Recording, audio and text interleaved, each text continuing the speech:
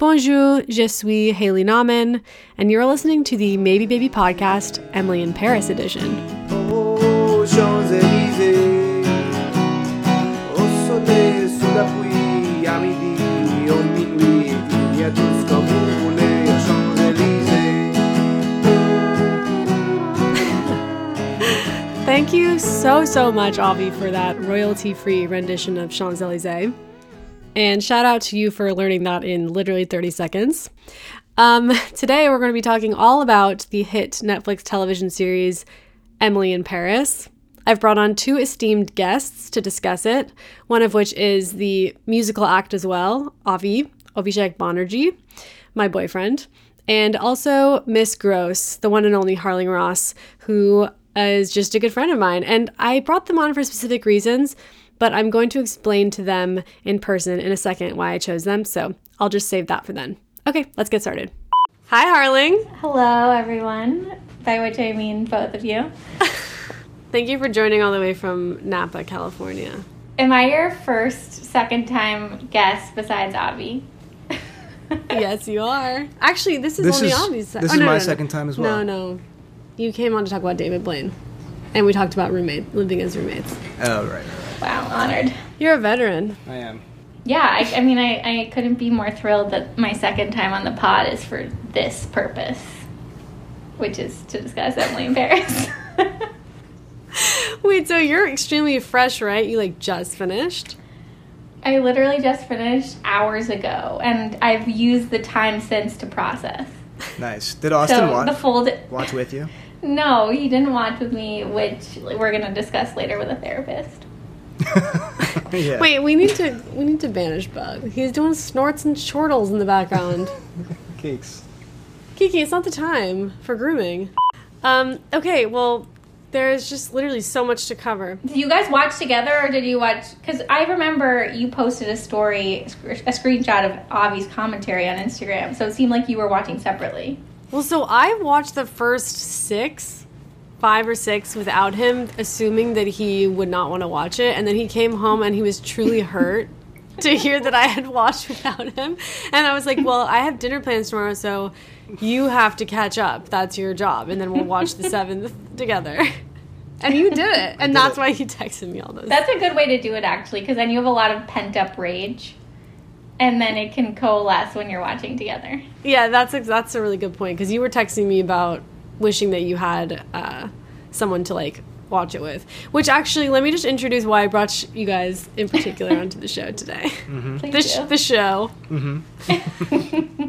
So Harling, as a former social media manager come influencer, and a now brand consultant and stylist like Patricia Fields. Wow, my whole career path sounds fake. I would like you to bring the professional perspective, and as someone who's generally just mad about pop culture. Yes. I thought you'd be the perfect person to bring on. And Avi, as a lover of all awful pop culture, specifically awful. Yeah. And as my partner in viewing, and also as the author of the infamous Emily in Paris text thread that everyone on my Instagram story loved. Yeah, people are still reaching out to me about it. It's changed my life, really. Yeah, well, everyone has their breakout moment, so. Well, I truly believe, and you know this, and maybe Harling, you know this, I think that you need to stare directly into the void, and that's where you find real truth. I think, the reason we're in the situation we're in 2020 is because we kept looking away. It's too painful, but... You're right. I feel like the reason people are watching us is because they need to face the problems in the world. Yeah. And not turn away from them. They're all there. They actually are all there. Well, it also feels so good to, hate on something together that isn't a pandemic. You know what I mean? That's true. It feels actually cathartic to universally hate on something that's just totally stupid. Well, I would say, though, that there's actually some contention around the Emily in Paris discourse. One such comment I received on my newsletter today was, Emily in Paris is good, lighthearted fun. Don't bash it and don't be a snob. period. Ooh. I think I like Emily. Oh no, in they Paris. said don't be mean and don't be a snob, and I was Yeah. like, if you think I'm a mean snob, then why do you follow my newsletter?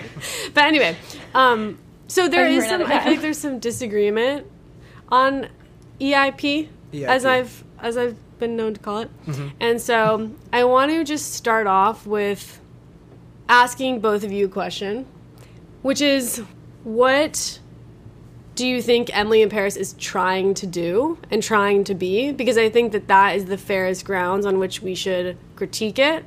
So, for instance, I would not say that we should critique a rom-com for not being realistic, because I don't think it's really trying to be realistic. That's not, like, the point.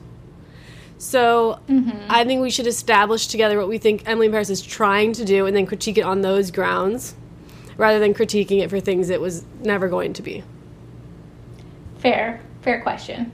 So what do you think the people who are sitting around, like, the boardroom signing on to Emily in Paris, they're like, this is what this show is going to do and be? Take it away, Harling. Well, this is the thing, which is that Netflix, all content made by Netflix is algorithmically curated. In other words, like, the board is sitting around being like, what is the algorithm telling us to make? And I imagine they're like, oh, well, we have Darren Star, we have Patricia Field, let's basically make Sex in the City for 2020. But actually it's for 2012. They're like, we have this 10-year-old report that says people love the French. Or, like, white girls on Tumblr love French people. And that's what they based this whole show on, I think. And also, I feel like they also kind of based it on, like, it felt very Devil Wears Prada to me. Mm-hmm. I obviously love The Devil Wears Prada because it's such a classic. I wrote that whole, like, myth-busting story about it. But to me, it feels... Set the record straight. Yeah. That was me who wrote that. One of my greatest contributions to journalism. But this... I think that's why this felt so off, is because it felt dated, despite the fact that it was trying so hard to be current. And there was a great tension. I think that's a very sound critique. With that. Yeah, well, Darren Star is 59, I found out today, and he's a Gen X guy who's trying to write a thing about millennials. I haven't watched Younger, but... Oh, that's him? That's him as well. Okay. But, well, he didn't write it. I think he did write it. He wrote Emily in Paris? Or he was, like, the head writer or something? Yeah, I think so. Okay, but wait, before we get off track, what do you think Emily in Paris is trying to do? Right, I'm getting to that. Oh, okay, sorry.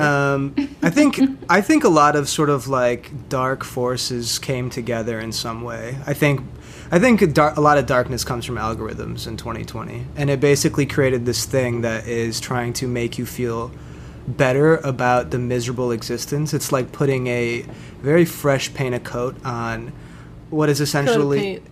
What is that? Paint of coat. Both, really. On what is, like, basically laundering workism. She doesn't exist outside of her work. Everyone she meets is either just based on where she lives or through work. And, like, romantic connections sort of intermingle there.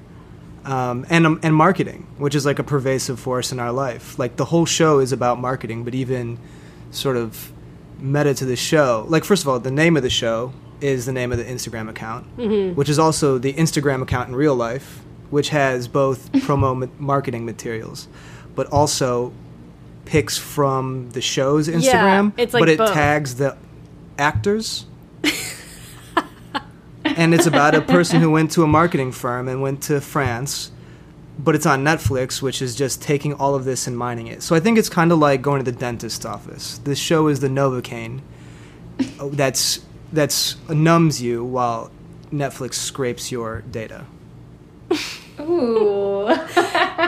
That's my take. So that's what you think Emily in Paris is trying to do? Yeah, you know, it's like bread and circuses, right? And it's like a very consumable thing.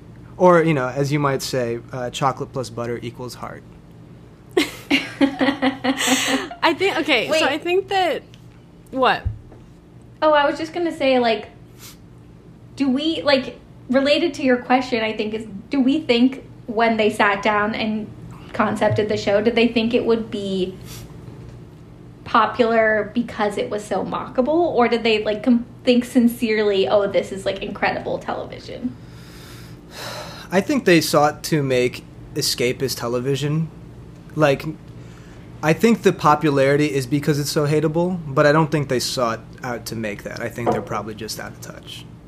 One thing I want to say, though, is that I think that with a show like Emily in Paris, I don't think it's actually worthy of the amount of attention it's getting. I think that it caught a wave, and so many people are watching it, having opinions on it because somebody else had an opinion on it. And, like, I think, I mean, that's how everything works, of course, but I think that, like, giving it credit for its popularity, I think, is, like, similar to calling, like, Trump a genius. Do you know what I mean? Like, it's like, yeah, he's not a genius, he's just, like, the perfect type of stupid to be inflammatory. It's like, it catches a wave, and I don't think that, like, Emily in Paris necessarily, like, I don't think it's one of those things where you can be like, well, you have to give it credit, like, it's really started a discourse. I don't think that that's the case. I think it literally went viral on Twitter because, like, the right person retweeted it, and otherwise it would have just gone under the radar. Like, there's seriously so many shows like this. Like, people who are like, I really liked it. I'm like, well, great, there's 1,000 more little stupid escapist TV shows that are, like, unrealistic and sort of shiny and gross American products that are, like, happy to numb you. Yeah. Well, don't you think that also it probably went viral because it's about social media, and social media loves to talk about social media, just like, you know, movies about Hollywood always win the best picture because Hollywood loves so movies about Hollywood. Yeah. Yeah. That's such a good point. It's like a Black Mirror. You know, if Yeah. you will. Yeah, I mean, I honestly, the reason I wanted to watch it is because I saw people shitting on it on Twitter. So Yeah. Right, like, I don't know if everyone saw the preview before they knew. I didn't. I didn't either. I didn't either, but what I was going to say was more of, like, a hypothetical, which is, like, if there were no online discourse and people just saw the preview, I don't think, like, that many people would have been like, I have to see this. It's purely Totally. because of the internet conversation, which maybe is just an obvious thing to say, but... Do you think the same thing happened with Bird Box? Yeah, absolutely. Oh my gosh, I honestly have, like, nostalgia for that time. I was a good literally Christmas. just watched Bird Box for the first time, so now I can't stop, like... You just want people to have that conversation with you now? You're ready for it now? Yeah, now I'm ready to talk about Bird Box. Wait. Bird Box is not with Sandra Bullock, right? Yeah. Okay. And Machine Gun Kelly. Yeah, that, like, all those memes. Yeah, the memes about the guy, like, holding the old lady's eyes open. I got some good burn on that one. Harling, I love the idea of you starting to, like, post some of those memes again. Like, restart the Bird Box discourse. For some reason, they just, like, they feel related in my mind, not only because I just watched both of them recently, but also because the hype around Bird Box was sort of like people thinking it was stupid, but then wanting to watch it because of the hype and because it was stupid. I feel like it was kind of popular, though, no? Like, not just for being stupid. Yeah, I mean, I think it was like a holiday thing, because we watched around Christmas. I know, that's why I have, like, positive memories, because we were, like, with my cousins. We were in Colorado, yeah. And I think probably also, like, these things kind of catch on because one of the things that Netflix does is cast, or, like, make casting suggestions via algorithm. So they probably were like, these are the demos we're trying to hit. So get Sandra Bullock, and Machine Gun Kelly, and... who else is in them? I don't remember. It doesn't even matter. Huh? Okay, John you guys. Malkovich. Oh yeah, Oh my it should be God, fresh you're in your right. mind, Charles. Okay, you guys. Sarah Paulson. Okay, I'm done. I want to start. Oh yeah, I actually remember Sarah Paulson's role in that movie. Are you going to get into Serial now? Listen to that podcast? What's that? Okay, I want to start with what we think that Emily in Paris gets right. Because I have a list of things that I think it gets right, it gets really wrong, and then things that I think are questionable, and I want your guys' opinion. Okay, cool. Great. I like that. I'm going to list out some things that I think that the show gets right first. Okay. I think that it gets right the way that social media sort of is fake and takes you away from, like, what you're actually doing. Like, sometimes she's, like, sitting there. She's kind of... The way that she Instagrams and kind of, like, exits the situation to be on her phone and kind of, like, make a moment that is not really happening. Very Instagram-y, right? Yeah. kind of obvious, but my second one is that she fucks, which I appreciate. She fucks. I like that she fucks. Mm-hmm. Although, can I say something really quickly about that? Yeah, of course. Absolutely. Please interject as much as possible. Do you guys feel like we were being threesome baited throughout the whole show, and like I was really disappointed it never happened? Yeah, I mean, she takes a picture in a bed with Camille. Oh, yeah. Okay. I didn't think of the threesome angle, but I did think of that maybe Camille was into Emily. It's a little bit of a Betty Veronica situation, right? You got a blonde, you got a brunette. Yeah. I'm not, like, super up on the Archie dynamics, but... I don't know what's happening on Riverdale. Never seen the show. I used to read... Yeah, I know your reference is probably, like, 30 I used to years read the old. comic, yeah. Okay, anyways, that's my one. Well, you gotta save some content for season 2. Yeah, that's true. That's true. I mean, they really left on a cliffhanger. But anyways, continue. No, speaking of that dynamic, though, it made no sense that he would be more attracted to Emily than to his girlfriend. And I'm not talking about, like, their appearances, which maybe, like, I'm talking just everything. Like, his girlfriend's cool. Yeah. The only thing wrong with her is that she wanted to support his career. Yeah, there was this, like... I like all the French stereotypes. I learned a new one, which is, like, about your French girlfriend's family paying for your career. Classic. I was I always knew about the baguettes and the cigarettes, but that's a new one to me. Yeah. Okay. One thing I think it gets right is that the plot is... It reminds me of, like, Sherlock Holmes, and that... It follows like a perfect like hero's journey every episode. Like she has like things are nice in the beginning, then she hits a snag, and then she spirals because she's not sure what she's gonna do, and then she has a light bulb moment. Yeah, she goes into her mind palace. She fully goes into her mind palace, and there's always like a little twinkle in her eye right when she realizes what she's gonna do, and then there's like another little snag in that plan, but then like she comes out on top. Right. And like I think that's a very satisfying narrative. I think it's comforting. I think it's nostalgic, and I know some people are annoyed about that because it's not realistic, but I don't think.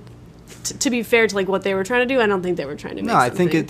I think they even talk about that in the show, which is like they kind of do this sort of like meta commentary about American rom-coms versus French rom-coms, and they talk about like American rom-coms being lighthearted, and that's the point. Mm-hmm. And they're kind of being like, this is a fun show, like get on board. Mm-hmm. Yeah, I agree with that. Okay, we're on board. Me too. Okay. This might be a hot take, but I kind of like the over-the-top, like, ironic French credits. Wait, what do you mean credits? Like, it's like the kind of the credits in like the beginning and the end of the show, like the font, the like little French music. And where they're like zooming through the landscape? Wait, I actually don't remember the cinematography, but I just remember the feeling it gave me, Harling. And I remember thinking like, oh, I really like how kind of... what a like parody of France these credits are. I almost wish that the whole show was more like that. Like I think that they could have. I think it would be a better show or like more highly received critically if it had leaned into that more. Okay, I feel neutral. I don't remember the credits at all. I think Harling's on my side. The little French. It's in the end. The little French ditty. I think the problem. Sorry, go ahead. I was just gonna say, like, if one of your top 3 things that you liked about the show was the credits, then like that's a real red flag. I know, and it's 10 seconds out of the whole thing. Okay, I actually think that like the poison that is workism. I don't think they really intended this, but I think it's actually pretty well portrayed. So if you're not familiar with workism, Derek Thompson wrote a really great piece about it in The Atlantic like 4 years ago, but. It's like an American ideal. Actually, maybe I'll just Google it really quick and just give everyone a quick... Oh. And 3, 2... Wait. What is workism? It is the belief that work is not only necessary to economic production, but also the centerpiece of one's identity and life's purpose, and the belief that any policy to promote human welfare must always encourage more work. Uh-huh. Wait, and then why do you think this is a good thing? I can't remember. So what I was saying is that Emily's relationship to work is a perfect portrayal of workism. Yeah. I don't think they're accurately or I don't think that they're trying to critique it, and I think it becomes accidentally a critique. Because she's so hateable. Right. I don't think she's hateable, actually. I think that she's nothing. Like, she doesn't really have a personality. She just is her job. She is her master's in communication. Yeah, they sort of give her traits, but they're all told to you. Nothing is really gleaned from, like, her actions, except for that she likes to fuck. She flinches a lot. So one thing that I think is, like, contradictory about her is that she's supposed to be this kind of, like, bold and unfazed, really confident, plucky upstart. Mm-hmm. And then she, like, flinches at, like, any nudity. I'm just, like, I don't understand these qualities together. She's got a Midwestern upbringing you wouldn't understand coming from the... both of you are kind of coastal elites. I'm here to represent the common man. Wait. There's also actually... true because I'm what you would call a lower count Instagram account. I don't have the blue check or the massive following, so I'm here to speak for the everyman. Literally, all you have to do is post a photo of yourself eating a croissant. That's a guaranteed 10K. Wait. That brings me... Both of you guys make comments that bring me up to something that I have under the questionable. I'm not sure if I think it got it right or wrong. Are we skipping ahead? Well, I didn't have that much more on my it. what it did right list.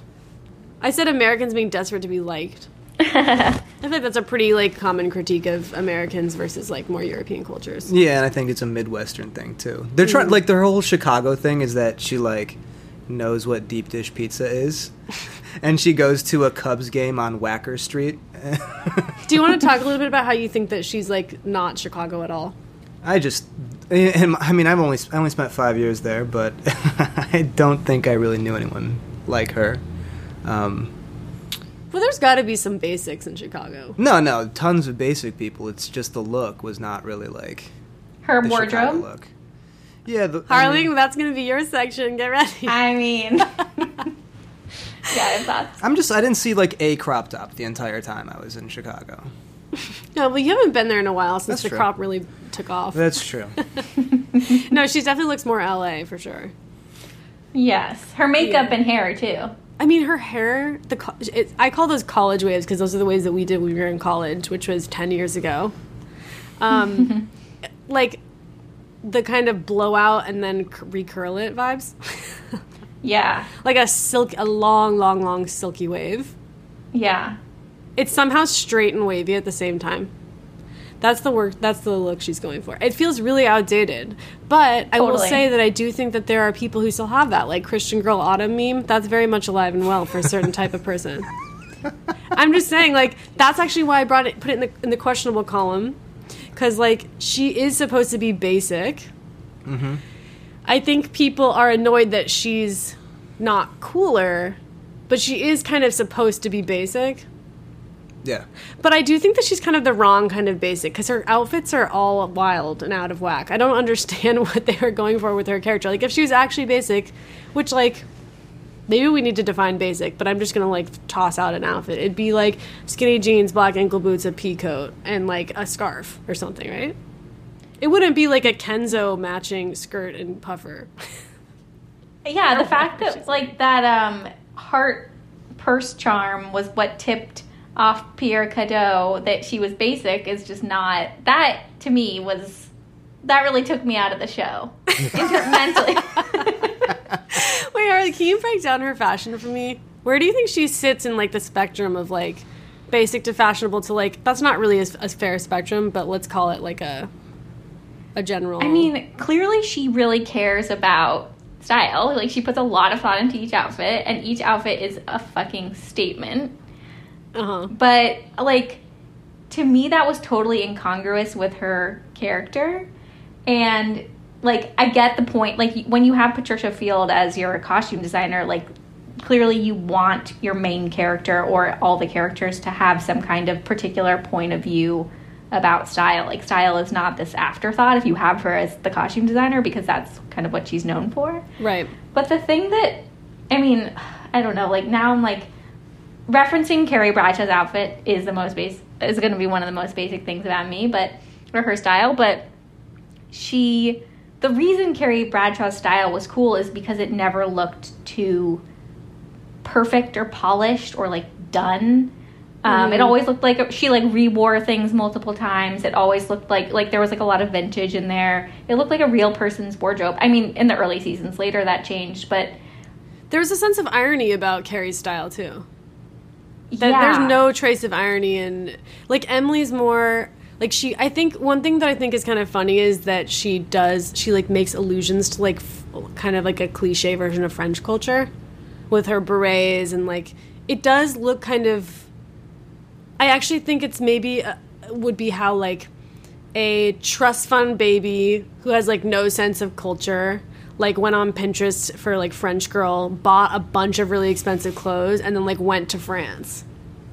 More than like her being like a middle manager for a marketing firm in Chicago. Yeah, with student debts from her master's in communications. Yeah, the clothes are there. It's all extremely expensive. A ton of Chanel. It's so wild. Like, I'm like, how old are you supposed to be, and where are you getting the funds to buy these clothes? It's really confusing. Was there like a Carrie Bradshaw vibe to her looks? Is that a reference, do you think? To me, she looked like someone who's really trying to get photographed at Fashion Week. You know, that type of person. Yeah. Like a blogger you've never heard of who probably has 2 million followers, and all of her clothes were sent to her, like her head to toe look was sent to her by the brand. That's really well put. Dude, blogger. I think they're right. You know what? I think there's something, the reason blogger hits for me is that I think that bloggers, maybe more than like fashion people, are focused on being flattered physically according to like rules that may or may not still be relevant. And I was thinking about that with like Emily's outfits. She's always wearing horrible heels. The heels. Oh my gosh, wait, Harling, you know what I was thinking about? Is that story you wrote years ago about how, like, every celebrity ruins their outfits on the red carpet with their shoes? That was Amelia. Oh, okay. Yeah. I remember we talked a lot about that story, and I have that exact feeling about, I mean, not that I think that her outfits are really good otherwise, but oftentimes they would be much cooler with, like, sneakers or just, like, anything other than, like, a pump with an ankle strap. Yeah. Also, the heels and the belts. There were a lot of belts, a lot of wide belts, which reminded me of, like, the heyday of blogging, like 2012. Yeah. Again, you guys just don't understand the Midwest. Well, I mean, when you have massive fluctuations because you have to get big for the winter and the cold Chicago winters, stuff yourself full of Lou Malnati's and Portillo's Italian beef, you need belts. Yeah, I'm sure that's what Patricia Field was trying to transmit when she picked a lot of belts. She gets it. That's all I'm saying. Yeah, I mean, I think the critique of the clothes isn't like, oh, she doesn't look cool. It's, oh, this isn't really transmitting about anything about the character that's like feels relevant to the plot. Totally. Right? I mean, it is kind of, she is corny. Yeah. There are some things I feel like it does. I guess it's not fair to say it doesn't transmit anything, because it does. Like, it's kind of funny that she walks in just, like, completely over the top to work every day, and everybody else is just, like, rolling their eyes like Emily's here. It does kind of fit. Yeah, I mean, Sylvie clowns her for just, like, having no taste. Mm-hmm. Yeah. Yeah, that's fair. And she is very try-hard. Yes. Her outfits all try super hard. Like her. Per your point about bloggers, Harles, my other question, something else in the questionable column for me, is the popularity of her Instagram. Because obviously her captions are awful and her content's bad, but so many Instagrams, I think, fall into that category, have, like, millions and millions of followers. True. Like, they're, like, I don't want to use the word so derogatorily, but, like, basic kind of influencers. Yeah, I mean, I think they're... The thing that struck me when I was watching is just like the number of boomerangs. I can't remember the last time I saw a boomerang on Instagram. Dude, but there is a certain... People are still doing boomerangs? Population, right? I feel like... Harling. Yeah, boomerangs will occasionally appear. You're seeing boomerangs? A blast from the past. I honestly haven't seen a boomerang in a long time. That's a good point. Yeah, it does feel like 2012 Instagram. It's like a Gen Xer wrote the script, I think. Right. Yeah. So, I mean, yeah, it's so funny. She's getting like 10K likes or whatever on a picture of her eating a pain au chocolat. And I don't know. It's just like, she's blowing up because it's such a good photo. Like, why? The only time that don't you feel like that when you see people's Instagram? Sometimes we're like, why do you have 7 million followers? No, because I get it. It's always like, oh, you're a model, or you're extremely wealthy, or you're Dan Bilzerian, and your dad is connected to organized crime or whatever. Allegedly. And you definitely started your Instagram account a decade ago at least. Like that. Okay, fair. Yeah. What's happening in Emily in Paris, if that is said in 2020, is super unrealistic because no one acquires followers like that anymore. Okay, you're right. You're absolutely right. The one thing I will say to defend the show, because again, I am the one here who liked it. After you go, I also have to say my piece about. Wait, sorry. All I wanted to say is the only time she got like retweeted in the show, I believe, was when Emmanuel Macron's wife, I can't remember her name, the first lady, Brigitte Macron, retweets some campaign she's doing about a postmenopausal product. The vagina is not male. You love to see which it. is a little transphobic, if you ask me. Oh boy. Anyway, take. So that's the only time that she's ever given any kind of like boost that sort of seems commensurate to like how her posts keep getting. She just took a picture like in front of a bed and she's like, I love to sleep, and then she gets 10,000 new followers every time she opens the app. Also, why is something that she posts on Instagram getting retweeted? Like, that's kind of confusing too. I think that she's working multiple platforms. Yeah. Wait, one thing I want to talk about though is like, I think one thing this show is trying to do is defend basicness. Oh, I do too. I want to maybe talk about like what we think it means to be basic in 2020, and whether we think it's like worth defending. I have some thoughts, but I want to hear you guys' first. Okay, actually, I'll just give mine since you guys are silent. Yeah, just give yours. Okay, so I think that some of the like basic slander is people just trying to be cool, for sure. And I think that there's like some like basic human, pardon using the word, but basic human desires that like everyone likes, you know, like a candle that smells like fall in the fall. Like these things, some things are really universal, and I don't think you have to hate them just because they're universal. Mm-hmm. But one critique of like basicness that I think is more valid is the idea that it tends to be, it's like a point of view that's like really comfortable with itself, and it's not typically, it's pretty homogenous, and it's not usually as interested in like forward thinking and looking outside yourself and understanding other people's experiences. And what am I trying to say? Like it's not challenging. Yeah, exactly. You're not being challenged. It's mainstream because it's comfortable, and if you're always comfortable and you just like settle into that, that's fine. But I wouldn't defend that as necessarily being like good for I don't know what I'm saying. Yeah, I think that's the strength of the show though. Is because like its message is, it's okay to be basic, right? It's okay to feel comfortable. It's fine that you've spent all year watching shows in your sweatpants, because it tells you like explicitly by its plot points, like the designer critiques her for being basic and then storms out, and then eventually the cathartic sort of climax of the show is literally driving models out in a garbage truck and having them write tacky and shit all over themselves while walking around. Which did actually that show looked like an actual show that happened. Yeah, I did forgetting recognize who the designer is. Yeah, me too. Yeah. And the show itself is not challenging in any way. Like right. even the conflicts in the show are resolved by no real conflict. So she likes someone who is her friend's boyfriend, and then they just break up. And then her friend Mindy, her friend Mindy is like afraid of singing, and then she goes to karaoke and sings. The thing about your point about it defending basicness, which is true, my reaction to that is like, of all the things we need to defend, that seems really low on the list. Like it seems like it's fine and thriving without like some Netflix show to defend it. You know what I mean? Like, the whole point about basicness is that it's the norm. Yeah, but it's self-serving in a sense that, like, you don't have to watch a frontline documentary about the number of people who've died in a pandemic. You don't have to engage with voter suppression or all of the conflicts that are occurring. You know, there's been a couple of, like, social movements this year, I guess. You know, you don't have to do that. You can actually just stay home and watch a show about pretty people. Like, half of the cast are models.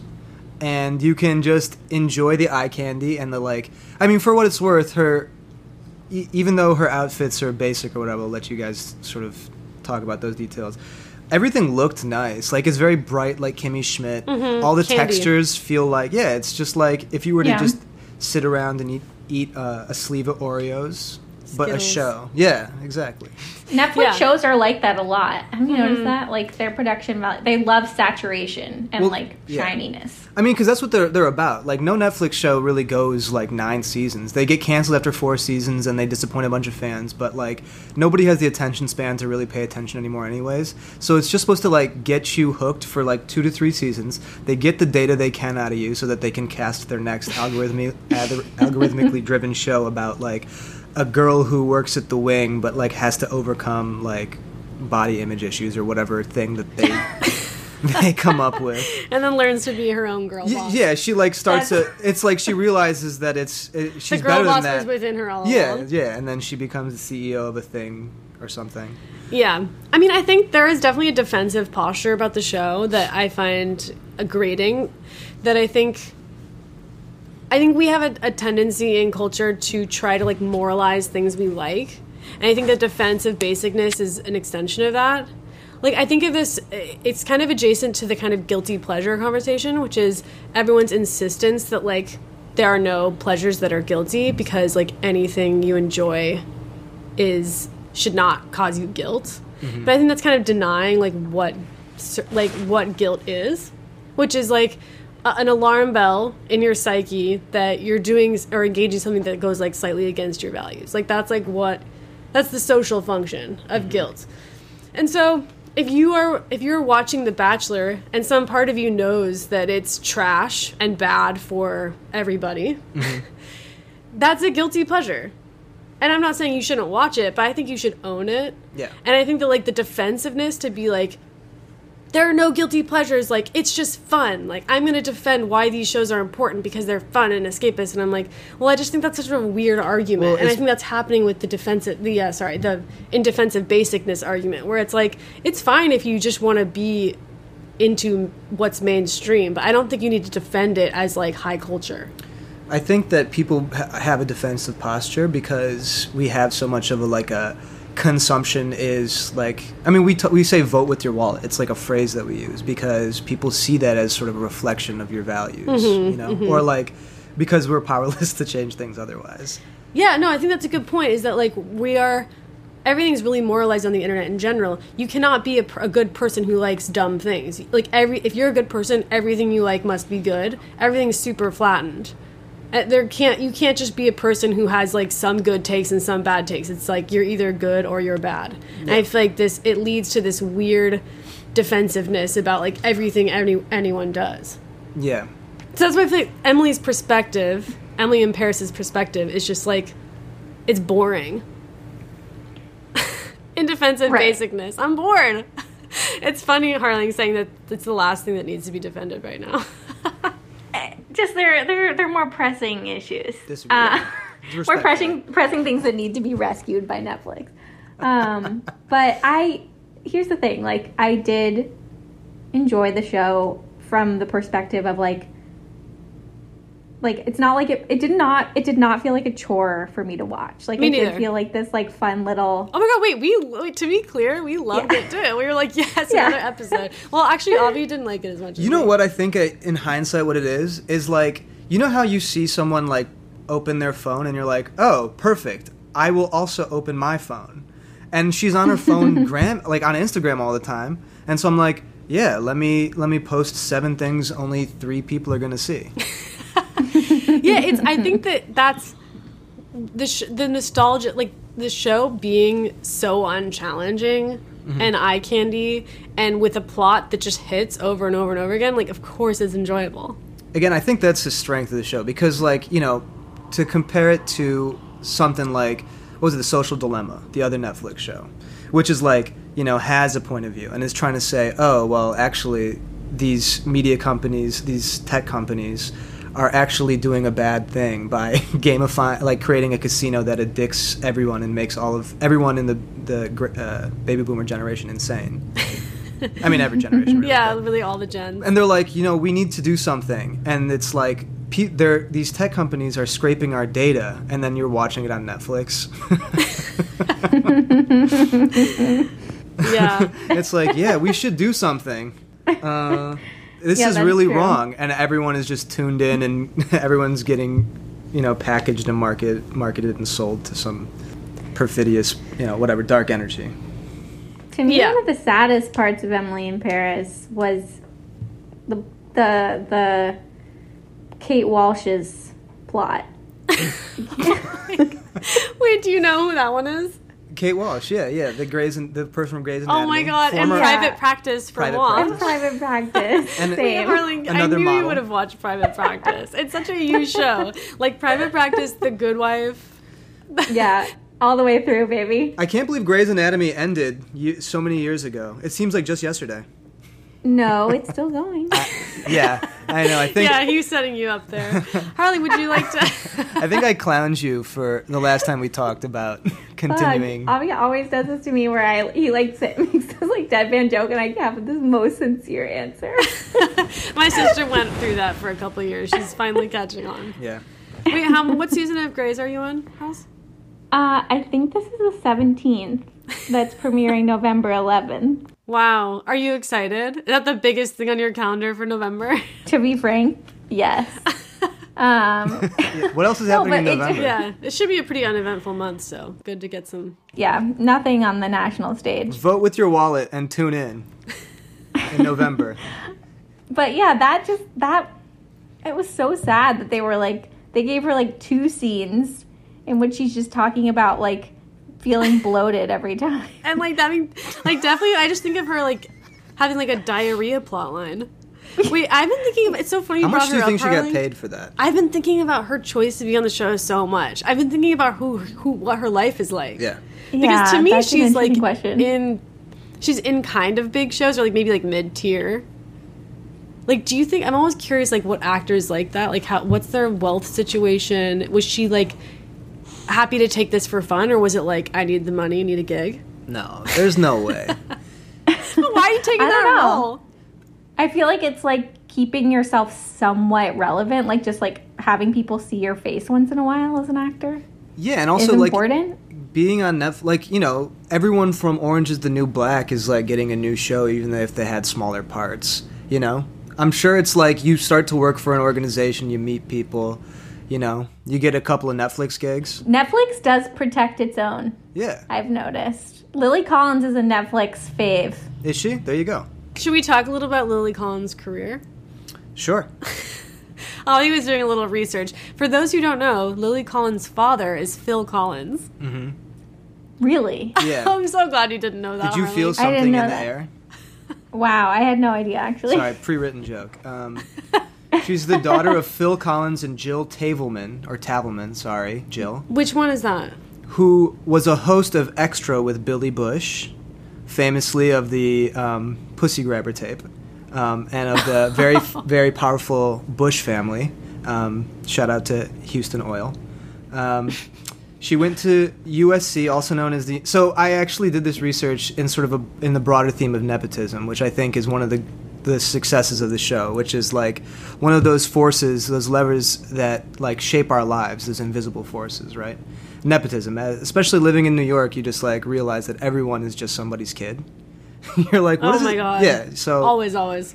So she went to USC, called, you know, derisively by haters, the University of Spoiled Children. Not my name for it. I would never say something like that. She was named International Model of the Year by Spain's Glamour magazine, which, you know, sort of comes full circle when she's like, has to step in as a model for the dress. And she's trying to act awkward in that scene.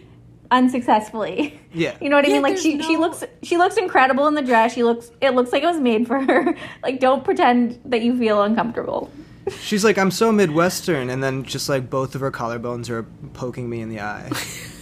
Well, also, like, that's one gripe I have in general with, like, really hot people in shows is they never really talk about, like, what goes into vanity and, like, looking that type of hot. She jokes. But it's just, like, whatever. Actually, I think that's a boring tangent. Why don't you continue with her LinkedIn profile? Her fiance is the son of Malcolm McDowell of Clockwork Orange and other fame. And her mother is Mary, or his mother is Mary Steenburgen, which means her stepdad is Ted Danson. So again, more nepotism. You would recognize her if you saw a pic. Oh, you know. I know who that is. Yeah, okay, I had to look a pic. She's in The Proposal, which I also watched recently. And Elf and Step Brothers. Yeah. Oh yeah. The villain of the show, Sylvie, is portrayed by a woman whose name is like Philippine, let's say, Leroy Beaulieu. Sorry, French people. Who is the daughter of a French actor, and Brigitte Macron herself is the heir to a French chocolate empire. So big nepotism vibes. Yeah. Oh yeah. In the show. Yeah, but also in real life. Just right. like when I found out that Dakota Johnson is the daughter of Don Johnson. There's a Dakota Johnson stan in the room, so watch your mouth. Oh, I mean, I loved her Architectural Digest. Of her apartment, of her house. Yeah, that's true. I mean, she seems nice. I'm sure she's, like, in some ways has blind spots growing up without problems, but... Oh, no, I mean, 100%. Like, all of these people... But her house is really nice. And her, she dresses well, apparently. That's what you tell me. She deadpanned Ellen. That's true. She outed Ellen. She took Ellen down. Actually, I'm a stan too, because fuck Ellen. Like, whatever. I watched the first 50 Shades movie, and it was bad. But awful. It was honestly more that dude's fault. I also liked that she was like hating on the 50 Shades movies like while she was still starring in them, it was a Robert Pattinson move. Yeah. This is informed. What is it? Informed exceptionalism. Yeah. But honestly, like, if whatever she made money wise for that movie, I would have played literally that role. Like, her role. I would have signed all the contracts in the show. I would have, whatever else. That was like, she got on a helicopter and was impressed. Whatever, I don't know. I honestly want to rewatch now. That's another good, that's a pretty good comparison to, like, Emily in Paris. Like, I think that just because they're fun to watch doesn't mean that they necessarily have merit as art. Like, obviously, we watched Twilight recently, too. Yeah. There's, like, Same. Twilight is a great example of a show that's, like, useless and not challenging, but, like, that plot really drives you forward. And it's, like, fun to watch in that it's... I mean, I just think that things that are unchallenging are fun to watch, right? Or is that too much of a kind of a blanket statement? Yeah, I would say so. I mean, I think that they're actually... I think they are art. I think they're very American art. Right? So, yeah. 50 Shades of Grey is about worshipping billionaires. Again, like, when you want to, like, sort of excavate what American culture is in this era, you would look to that. Someone who's, like, literally so submissive they'll do anything. They'll sign a contract. Like, that's your idea of romance. Right. Is to sign a contract to a billionaire and have them, have complete dominion over you. Yeah, and the fact that, like, money is just... It's all that can give you a good life in America. Mm-hmm. It's supposedly. wish fulfillment. Yeah, so it's wish fulfillment to watch somebody go from living a normal life where you're worried about money to never having to worry about it again. It's just you submit to the altar of a billionaire, which in reality, nowhere is that promise more potent than in America, where like it's literally the only way you can have like a nice life. Yeah, except it's like the okay, nice. It's like the movie version of it, because in reality you'd have to like laugh at Elon Musk's jokes about, how he like wanted to make his stock $420 or whatever, You'd have to be like, wow, that's really cool. Did you find that on Reddit too? Haha, that's so good. Or like whatever fucking depraved thing Michael Bloomberg does or whatever. Yeah, sorry, I cut you off. So you were talking about American art. Yeah, so American art. So, like, Twilight is another one. It's all about daddies. The whole thing is about different daddies battling for daddy supremacy. And Edward is the daddiest of the daddies, ultimately. Sorry, Jacob. But Jacob ends up doing the most daddy move, which is imprinting on a CGI baby. Justice for Renesmee. Renesmee. The most perfect name there ever was. And I think Emily in Paris is another one of those, which is like but basically like just if you submit yourself to working hard, this is something I was thinking about. The whole show is a fish out of water show, right? She and initially the big conflict in her life is that she doesn't speak any French, which they forget about once she's able to successfully order a pastry from a and now everyone speaks English. A cafe, and then everyone just speaks English afterwards. But unlike a fish out of water, like a typical fish out of water I'd think of, where like you have to adapt to your surroundings and that struggle is about the character arc, her character doesn't change at all. Her character does the same thing in episode 1 as she does in the final episode, which is like follow her dreams. Her boyfriend, the guy who is like, I want to stay in Chicago, and she's like, well, I have to follow my heart and do what I think is right for my job and my career. And then she goes there. I'm done waiting. And then exactly, and then she does that, and they're like, well, you need more style, and she's like, no, we need to double down on spectacle. And they're like, what if we put a bunch of beds everywhere? And then she has a moral objection to what she perceives as a sexist campaign. And instead of being like, I don't want to work here, I'm taking a stand, she's like, let's turn it into an Instagram poll. And then they never talk about it again. Yeah, it's actually about I was just going to say the funny thing about that bed campaign is that, like, I honestly was like, this is something that, like, we would have pitched in a Man Repeller sales meeting. Hold on. Didn't you guys actually take naps at we can bleep this, right? At a Casper store and then post it?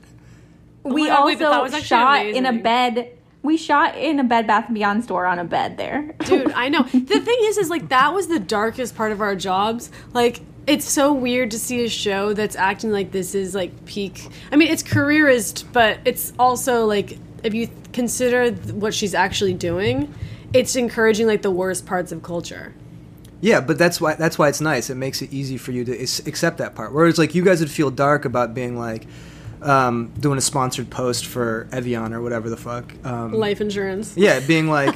Haunted. Being like, you know what's maximalist style? Life insurance. Oh my god. Oh my god. Yeah. So fucking cringe. Much of marketing is cringe, which is why, like, it actually totally fits with Emily's personality, because she's kind of cringe. For her to be in marketing is perfect, because marketing is, like, kind of inherently corny and usually not that cool. You know what I mean? It's like people trying to be cool. Yeah, she's an avatar. Exactly. She's an avatar for marketing. Right. I love the Twitter memes that are, like, with her and Don Draper. Have you seen them? Oh, I haven't seen, no. Yeah, I haven't seen. They're, like, two marketing icons. Totally. To your point about, Harles, about, like, what needs to be critiqued right now, like, it would be nice if Emily was going to realize that, like, the work she was doing was kind of hollow, and she was sort of starting to be challenged by, no, that's not Avi's shaking his head. I disagree. Okay. I think that maybe, I'm not saying that I think that the show should do that, because it's clearly not trying to critique anything. Although I would argue that, like, something doesn't have to be super hollow to be escapist. No, but I think that, like, shows, like, I had this argument once with someone, and she was telling me that, like, Brooklyn Nine-Nine is propaganda. This is, like, a kind of conversation that I have. I'm really, really fun at parties. And I was, like, arguing that Brooklyn Nine-Nine is propaganda, and she's like, no, they contend with stuff like police brutality. This is before all the protests of this year, but... And I was like, yeah, but it's just, like, nothing actually changes because of a TV show. Like, Brooklyn Nine-Nine is fairly popular. Nothing's going to change. So this show won't change anything. What it really can do for you is make you accept the brutal reality that you live in your office now, because if you're fortunate enough to work from home, if you weren't laid off or, like, forced back into your essential work job that pays you minimum wage, it helps you digest that. And it gives you, like, this sort of, like, fever dream fantasy that like it's not actually fucked up to pitch what she pitched pharmaceuticals. But like if you pitch pharmaceuticals, it can lead to a life full of fucking in Paris with like cool friends, like a girl who's like from the Crazy Rich Asians extended universe with her like rich Singapore friends, and you can eat like a croissant and it'll get you a massive social following. Like this is what people need now. So it's escapist. So I think things can be escapist for just different reasons, but Emily in Paris is escapist because it doesn't challenge any of the norms that are being challenged right now in like the zeitgeist. Right, because they won't be changed. It's like the spoonful of sugar to help us with all of this. That's a really depressing perspective. That's why I like the show. Yeah, but I mean, I also think that's why it's making people angry, right? Yeah, but it also feels good to be angry, you know? Yeah. I think it's another way that you escape, is like you get this little, like we're all little powerless, sort of atomized, maybe I shouldn't come back on this podcast. But we're all these like little like individualized people with no community, and especially now that we like, you know, it's actually in some sense dangerous to have a community, and you know. Well, okay, I'm gonna do a counterpoint to that point we were just saying. Please so do. I read a piece by Philippa Snow in the New Republic called "The Mysteries of Emily in Paris," and I'm gonna read a little excerpt where she compares Emily to Carrie Bradshaw. Mm-hmm. Sex and the City's later seasons merged a defiantly consumerist vision of romance with an older, more angular version of Carrie, who was, in the words of New Yorker's Emily Nussbaum, scarred and strikingly gun-shy. Emily, who has not yet met a man she cannot seduce or a mind she cannot change with the power of positive thinking, has no reason to be scarred or gun-shy in Emily in Paris. Perhaps this is what makes it the ultimate 2020 fantasy.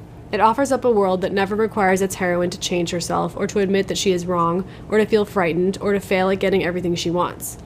Those smoking, love-making Parisians may be right. Certain Americans are simply too cocksure for their own good. Is that counter to what I was saying? I think that wasn't exactly the quote I was thinking. I forgot that was the quote I had. No, but there's... She was talking about how, like, even... The quote I thought I got, although that one's semi-relevant, is that Carrie, for all the sugar of Sex and the City, Carrie did, like, fail and fuck up. Like, she cheated and was, like, ashamed. Mm-hmm. And she was obnoxious in similar ways to Emily, in the kind of, like, screamy way. But I do think that at least the characters in Sex and the City, like, we saw the dark side of their kind of parody personalities. It's like everyone had like a thing. You mean by the second movie? We're talking about the show here. Okay. Movies are removed from the record. But, like, I think that, you know, Sex and the City had its problems, but one thing I always think that the show did well was develop its characters. Like, those characters, they were sometimes really fun, and they were sometimes annoying for the same reasons they were fun, which is exactly how human people are. They would, like, go through phases of being friends with each other or, like, kind of fall out, and, like, I'm not saying it's the most realistic depiction of friendship. I think, like, shows necessarily make... kind of skew friendship because they have to have it really contained. They have to have the people meeting up really regularly, and so they create like a weird alternative universe that like no friends behave like that. But I do think that there were things about those characters that were compelling. And Emily in Paris, there's no arc for her. Yeah. And so, like, to your point about, like, Netflix shows just sort of dying out quickly, like, it will just be, like, a sugar high. Mm-hmm. Yeah, I think but that's just the new reality. Like, HBO is a different medium than Netflix. Mm-hmm. I also think that Sex and the City, you know, it never really contended with, like, her money troubles in a real way. It didn't contend with a lot of things, for sure. But I'm giving it praise on one part. It also did contain our current president, who Samantha thought was hot at a bar. Which makes me wonder who from Emily in Paris will be a future president of the United States. Wait, wasn't Mr. Big, like, loosely based on... No, it wasn't based on Trump, was it? Oh, I don't know. There was, like, a real guy, I thought. Yeah, maybe it was a real guy. It was some real finance guy. Yeah. But... So I guess, like, if I would say that there are sugary shows that still have... I think that, like, to hold on... Maybe it's just a different game, though. Because there's not a Sherlock Holmes-esque arc to Sex and the City. Yeah, there kind she of is. does. And that's what she writes her way through her life. Like You're you right. do. You're right. She does kind of have a life. And then I had to wonder whatever the line is. The puns. Yeah, I couldn't help but wonder. I couldn't help but wonder. It's interesting that you mention Emily in Paris technically she does make mistakes, but they're either resolved immediately or completely glossed over. Like she keeps kissing this dude who she's friends with his girlfriend, but there's absolutely no consequence for that. Like it almost is like a shrug the entire time. Yeah, it's not real emotion. Right. She has sex with a 17-year-old. an underage. Yeah, that. Well, what's the age of consent in Paris? That was also completely and then the mom asks her if he was a good lover. I mean, yeah, the French caricatures are, I'm sure, I know that everyone in France is extremely angry about this show. I would be angry too. Oh, the age of 15? consent in Paris is 15. Wow. Also, I heard Lily Collins was saying that Emily is supposed to be 22 and everyone was up in arms. Wow. Yeah, because she has a master's degree. Yeah. And also she seems, she was sent to this. And she's been working. Marketing. I sort of thought Yeah, she was exactly. It doesn't really make 26. That was my guess. Maybe she Yeah. was on the Condoleezza Rice track and she was out of Princeton by 16. Yeah, I think that's the subplot we'll get in season 2. where she helps in the 10 next years invasion, ago. the next Middle Eastern invasion. Yeah. Emily in the Situation Room.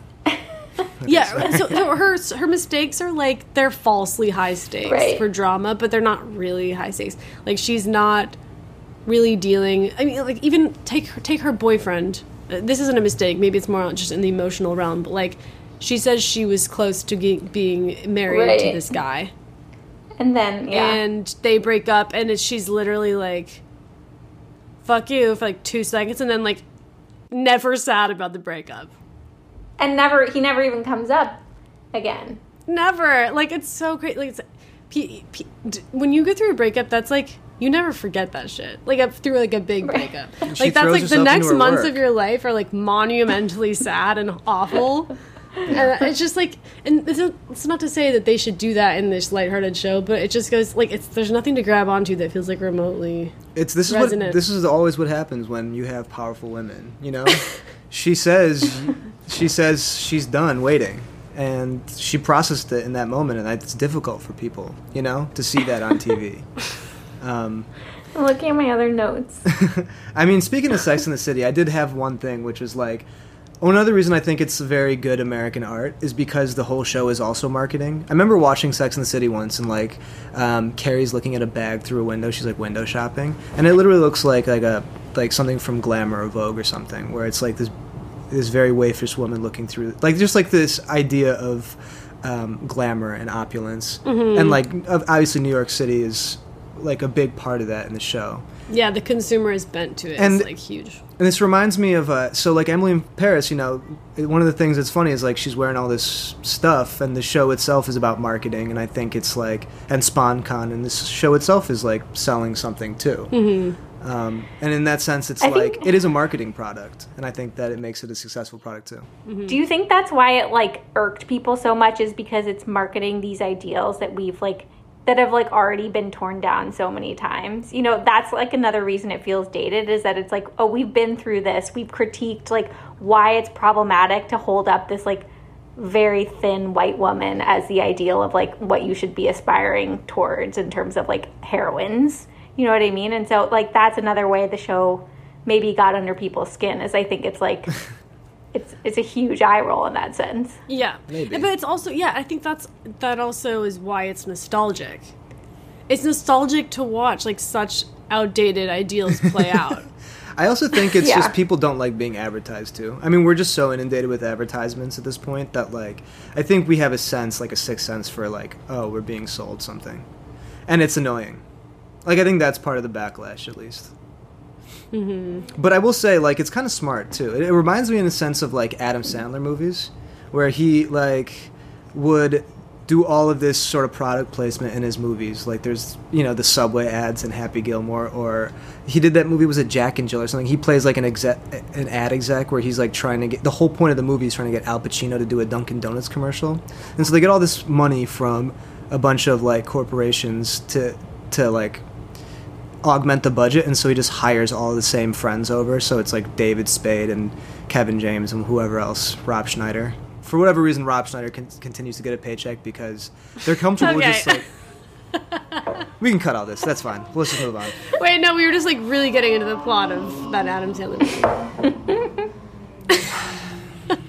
I'm sorry, I shouldn't have cut you off. No, you know did what? the right I was thing. getting kind of hot. I was having like a hot flash moment, and Thinking of Rob Schneider.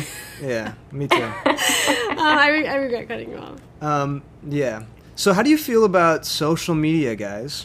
Wait, I think I want to add one thing, which is that I think something that is frustrating to people also, or maybe just to echo what you were saying, Harling, is the feeling that this show represents like a regression.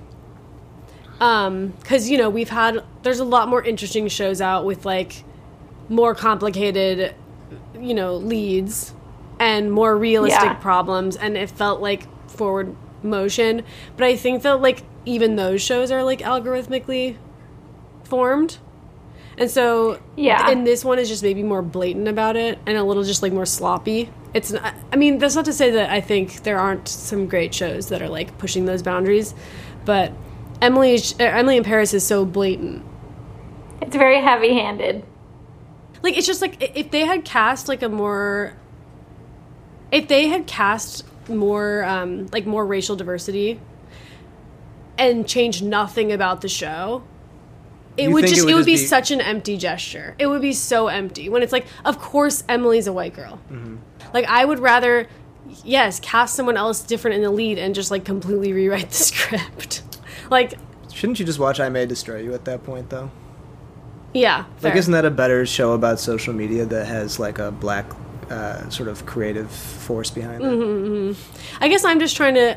Of course, I think representation matters, but my point is that like empty representation, as like an end goal, I feel like can lead us astray.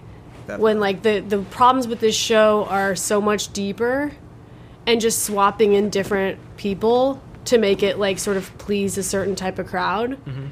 Is missing the forest for the trees, and might even be like distracting people as to like what it would mean to make art that's like more progressive. Yeah. Right. Like, in other words, like the whitewashing is just one of so many different problematic things about the show, and that just changing that wouldn't necessarily make the show more acceptable. It would have been, yeah, exactly. I think it would have been, it would have just been like they added like one additional algorithm that they left out. Yeah, I think that's the crux of it, is that it's done by algorithm. It's meant to optimize, you know, viewers and of a certain demographic, and this is what is tolerable to make the most successful financial product and marketing product, which is what it really is. Yeah, yeah. Which is American art in 2020.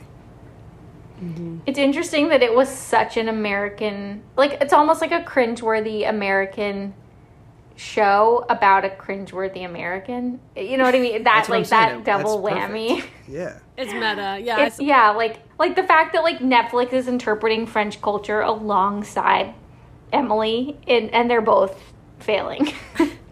Yeah, I mean, she basically goes in there and teaches all these lazy French people who don't come into work on time, who like take lunches because, you know, they like to enjoy their lives, and teaches them about a work ethic and, you know, the idea that a customer is always right. Because it's very imperial. I mean, I don't know if you can really do imperialism to the French, but spreading the American. Emily should go to all the countries and spread the American way. Yeah. Wouldn't we all be better off? Yeah. Emily's going to be the leader of Bolivia in season 3. Oh. Okay, well, let me see if there's anything else. Harles, do you want to, like... I mean, I feel like we did talk about the style, like the pink bedazzled beret with number 1 on it. Oh. Okay, crazy take. I think there's more stuff about social media that we can talk about. Yeah. In the sense that social media is portrayed as, in my mind, a just sort of, like, fun thing that only... provides like these like nice experiences. She posts something, she sees her friend enjoying herself and spraying champagne, and it gives her an idea for a marketing campaign. she never is doom scrolling. She's never dealing with hateful comments. She never has to explain out of context takes about representation matters. It's Also, just pure like, unalloyed good. It was interesting because so many people who work in social media were outraged about Emily in Paris because of how easy it makes the job look. Like, it makes it look like all you do is, like, come up with, like, fun, gimmicky ideas and maybe post, like, once a week. You know what I mean? Right. Whereas in reality, you're, like, glued to your phone all the time. Like, you're, like, constantly refreshing to see, like, you're posting 3 times a day. And, like, each post, so much thought goes into each post. And, like, you have an edit calendar. And, like, it's really fast-paced and stressful and, like, kind of toxic. And your boss is critiquing all your captions. Yeah, exactly. And that there was none of that depicted in Emily in Paris. Yeah, I mean, like, obviously the depiction of the whole job is absurd. Well, she's a good influencer. Like, when she goes to that thing and then they're like, you only have 20,000 followers, and then they show you, like, a Spanish model, and she's like, I have 100,000 followers, so I deserve the swag bag. The swag bags actually were pretty realistic. Well, certain people getting the big swag and other people getting literally like the fashion shows. That was realistic. You know, the first rows get like what was not realistic was like Emily posting next to that hedge wall and them like watching it in another room and being like, she's the one. No, I know. I was just gonna say like she knows content. Yeah. All she did was say like enjoying like what even was the product? She was like lipstick. Sunday fun day. she was like, it's very easy to eat when you're wearing very yeah. Oh. And they're like, let her in. She's good at Instagram. Yeah, it's like, you know what? I think people who love it for like the lack of depth, and people who hate it for the lack of depth. Yeah, and she only ever takes one photo. Sorry, I just thought I'd make that point. Oh yeah, you're right. She only takes one selfie, which I think is pretty unrealistic. You're right. Just the first take every time. Possibly the most unrealistic part of the show. Yeah, maybe it's annoying because people are excited that there's a show that's like talking about the weirdness of it, like bringing it to the forefront instead of kind of trying to push, because obviously it's a little bit hard to depict social media, and so I think a lot of shows shy away from it. And so to have a show kind of embrace it and get it so wrong is frustrating. I think the show got it right. I think all the show it depicts to you is the dopamine rush that you feel when you when you nail a post, and none of the bad stuff, and that's all you remember because there's so many notifications and little bells and whistles and delightful moments and apps that you forget that like Twitter is a hell place, that Instagram is making you feel bad about yourself constantly. All you think about is like, damn, I got so much engagement on this story post. No, dude, I think Instagram is fucking stressful. Okay, well, I mean, I have a different take on Instagram than you two. Yeah, I was going to say, I mean, Harling and I feel like Instagram has stressed us out quite a lot in the past. Oh, absolutely. I mean, I know my relationship with Instagram is unhealthy. I know that it makes my day worse every time I go on it, and yet I'm so addicted that I go on it probably 18 times a day. It's disgusting. Absolutely. Same. Wait, are you more of a feed scroller or a story watcher? I'm more of a story watcher. I will scroll through like the top 3 posts in my feed and that's it. Wait, that's the exact same for me. I don't really scroll on the feed. Ooh, then how are you liking everything on your feed? Yeah, Avi likes literally everything on his feed, and everyone always comes to me saying, Avi always likes my post. Like, it's so sweet. And I'm like, I'm just here to spread some love. I know, but I don't tell them that you're a really generous liker. Yeah, please don't. Because I feel like it would take away from the power they feel. Yeah. Avi always likes my comments, which to me feels extra special. But maybe you do that to everyone. Oh yeah. No, he only does that for you. No, I've only ever liked your comments. Perfect. So glad to confirm that. And everyone who responds to Bugs posts. Yeah, I'm more of a story watcher too. Yeah, I feel like she just the sheer amount of time you would spend on Instagram if you had like a popular account that you were growing, like, is really underrepresented. But like, again, it's not supposed to be realistic. I think I'm just trying to explore why people are angry. It's because we have so few depictions of like influencing and on. You know what's a more realistic depiction? Ingrid Goes West. I haven't seen that. Oh no, it's like Aubrey Plaza. Wait, it's Aubrey Plaza, right? Yeah, and Elizabeth Olsen. Yeah. Yeah, I mean, a realistic depiction of social media is just like two people who live together on the opposite ends of the couch, just their necks craned in that shrimp position. Assuming the position. For my newsletter this week. Just being like, hey, did you see this tweet? And be like, yeah, I saw that. My one. Yeah, Avi and my like timelines have gotten way too similar, and now we can never show each other tweets because we'll be like, yeah, I saw. Dude, I used to be the king of Twitter, and then she just upgraded her feed, and there's no reason to be dating me anymore. Okay, you guys, we've been talking for so long. I think we need to let's get our final thoughts. Let's get our final last thoughts. 30 minutes should be just our like concluding thoughts. I also feel like Harling, I like cut you off a lot, and I want to apologize because I feel like you're No, you didn't at all. okay. But do you have more thoughts? Because I wanted to hear you get mad. I feel like we've kind of, I don't know, I'm looking at my notes and we really hit upon everything. This is what I wrote down. Let me just read my notes to you. And you tell me if you have any further comments. No one wears this many heels or belts. She is seemingly not upset about breakup with boyfriend she was engaged to being engaged to. I'm really sad about Kate Walsh. This is very whitewash. I can't tell how old she is because she's super confident at work and won't stop bragging about her master's in communication, and yet no one has ever gone down on her until now. Oh, I didn't know. Wait, it was the first for her? Yeah, that's right. Or maybe... Didn't it seem like it was the first time ever? She was so, like, caught off guard. She'd never been eaten out by a Frenchman. Oh, that was the surprise? Because they have the curly mustache and the beret, and it makes the experience different. No, and what he was doing with that baguette. The philosopher was bald and mustacheless, so... Also true. Wait, I saw a funny tweet that was like... Oh, it was Rachel Sennett, I think. It was like, every time a girl gets eaten out on a TV show, she's like, oh, like really surprised. I saw that too. Just like in real life. I saw the tweet. It's so sad. Anyway, okay, continue, please. We're getting threesome baited the whole time, which we discussed. Mm-hmm. And I will be bringing a headshot of Camille to my colorist when I finally dye my hair blonde again. And that's the only positive takeaway I really have from the show. Let's see. That's my note, too, is the blonde. I said basically everything I needed to say. I just want to say shout out to Harry from Sex and the City, Harry Gang. The best character. The best character. Harry Goldenblatt? Mm-hmm. Absolutely. The best character on Sex and the City. I love him. Yeah. Yeah, we stan Harry. Yeah, I like him much better than, like, Steve, let's say. Obviously better than Big. Steve did grow on me, though.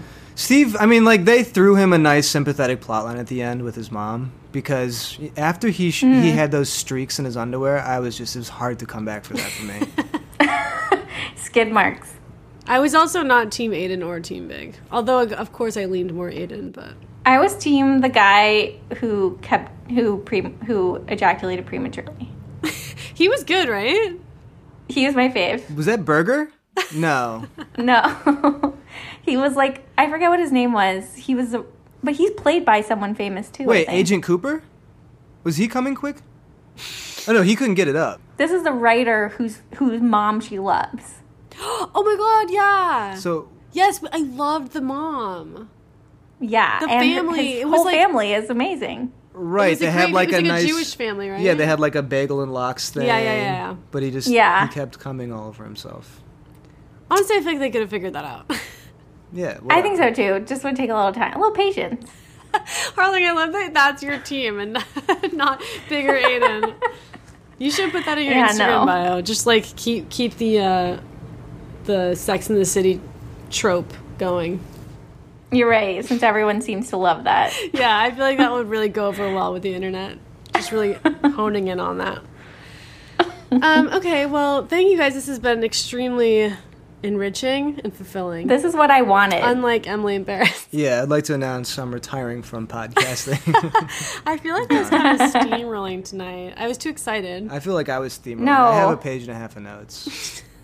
I should have taken more notes. My notes were so brief. No, Harling, we put you on a fast track for this episode. Yeah, we did cyberbully you into finishing the show. Yeah, I'm really proud of myself for watching all of them in the time that was allotted to me because, like, I even like, instead of like listening to music while I was working out today, I just watched Emily in Paris with like, which was not like the gumption I needed to do jumping jacks, but I'm committed. Wow, I applaud your commitment to this effort. Thank you. And more of that workism that you hate to see. You really learned something. I'm willing to. Workism is okay if it's for maybe baby. Wow. That's the ultimate takeaway of the... Okay, well, to people listening, if you have thoughts on Emily in Paris, please don't be shy in the comment section. We clearly forced ours upon you, so feel free to return the favor. Yeah. Okay, Harles. It's good to see you. So good to see both of you. Hugs and kisses. Have a wonderful rest of your evening. Enjoy that sweet potato. Okay. Bye, baby girl. Bye. Okay, thank you so much for listening. And thank you, honestly, to Emily in Paris for giving us something to laugh about this week. I was feeling pretty down, or have been feeling pretty down, and this conversation put me in a much better mood. So feel free to join the conversation if you're looking for some escapism in various forms. Okay, I will see you next week. Bye.